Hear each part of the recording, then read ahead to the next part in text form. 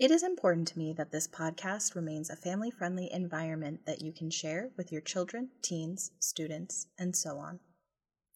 The issues discussed in this podcast can sometimes be highly sensitive, and in those cases, I do recommend that you listen to the episode yourself before you share with your kids. That way, you are empowered to make decisions about how, when, and if you want to discuss the topics at hand in your household or your classroom. The following episode is one of those stories that will address a sensitive topic. Although I do believe that the impact of the woman in this story is worth including in this podcast, I also respect that it may be more appropriate for mature audiences. At this time, I recommend pausing this podcast if your kids are listening with you and revisiting it by yourself later or after putting on headphones. Thanks so much for listening. What makes a woman truly iconic? Breaking barriers and shattering glass ceilings, overcoming incredible obstacles, defying standards and expectations. Some women are dangerous and even downright deadly. This is the Iconic Women Podcast, and I'm your host, Sarah. Each episode, I'm here to share another woman's incredible story. Let's dive in.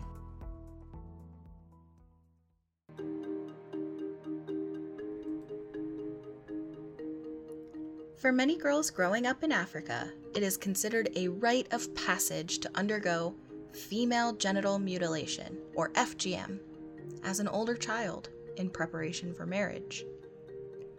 FGM is also known as the cut, and there are many different forms with different levels of severity.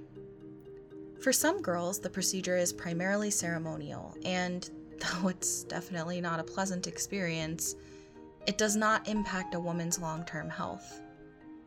However, for many girls, the procedure is incredibly painful and can cause both short-term and long-term medical problems for women throughout their lives.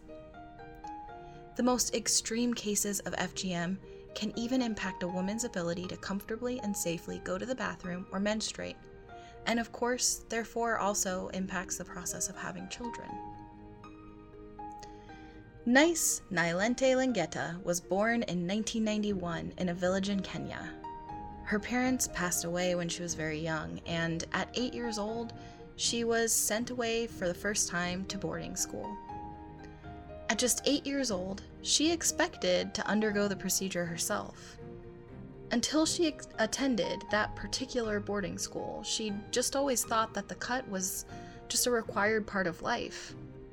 But at school, she learned that there was nothing required or mandatory about it. It's a cultural tradition and expectation, and there's no medical value or scientific benefit. Nice noticed that girls from her village who went through the procedure had to drop out of school and be married off to old men, often men they didn't even know, and definitely did not choose to marry. The girls she knew who were experiencing this were 8, 9, 10, 11, 12 years old. 8-year-old Nice did not want to get married. She wanted to be a kid and go to school and learn.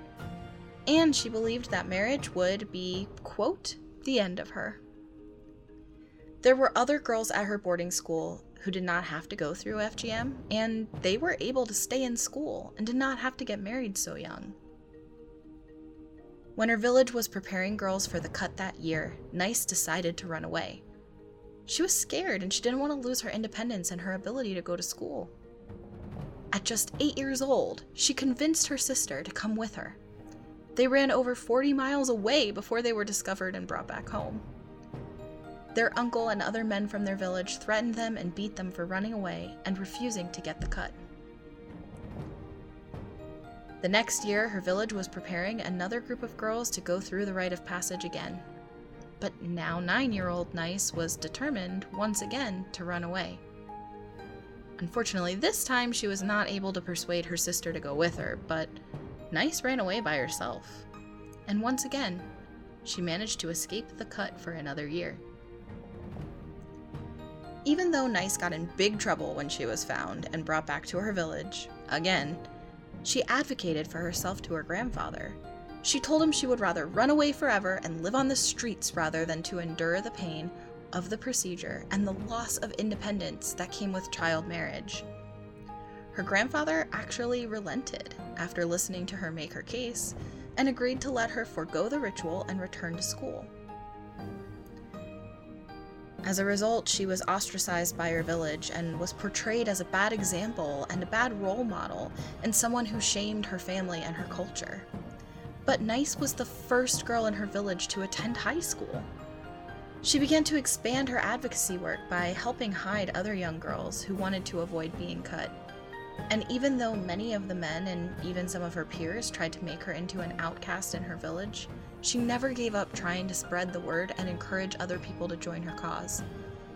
She continued to discuss the sensitive and important issues surrounding the cultural traditions and expectations, and slowly, some more people began to listen.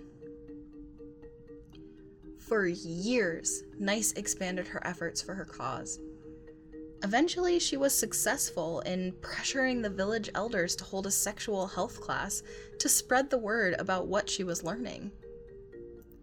Even though no one wanted to listen to her at first, gradually, over the course of a few years, she continued to hold her classes, addressing younger men to advocate on behalf of girls and women, and more of the young men slowly started listening and wanted to talk about even more related topics like HIV prevention and teenage pregnancy, early marriage, school attrition, and, of course, the cut itself.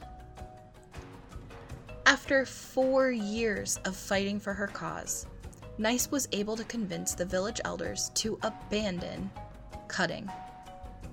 Her village began to take on the mentality that everyone would be healthier and wealthier if girls stayed in school, got married later, and gave birth without the complications from cutting.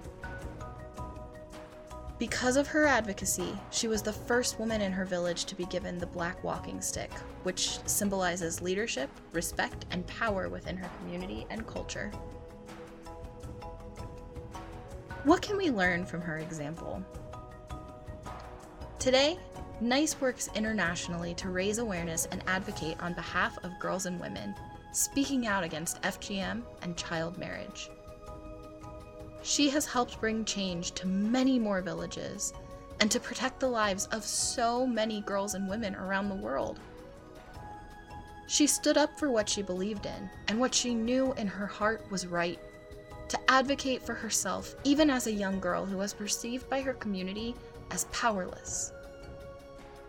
She never let anyone convince her she was powerless, and once she was able to convince others of her own position for her personal health and safety, she continued to do the work to help as many other people as she could, and she's still doing that today as a young adult. One person can make such an enormous impact, and even when others try to hold you down, your voice matters. Your body matters. Your health and safety and well-being matters. And you can always, always stand up for what is right.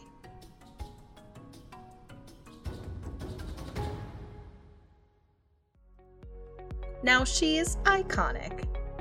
Can't get enough? Find us on Facebook, facebook.com/iconicwomenpodcast. If you love this podcast, make sure you subscribe and don't forget to leave a review. Thanks so much for listening, and I'll catch you next time.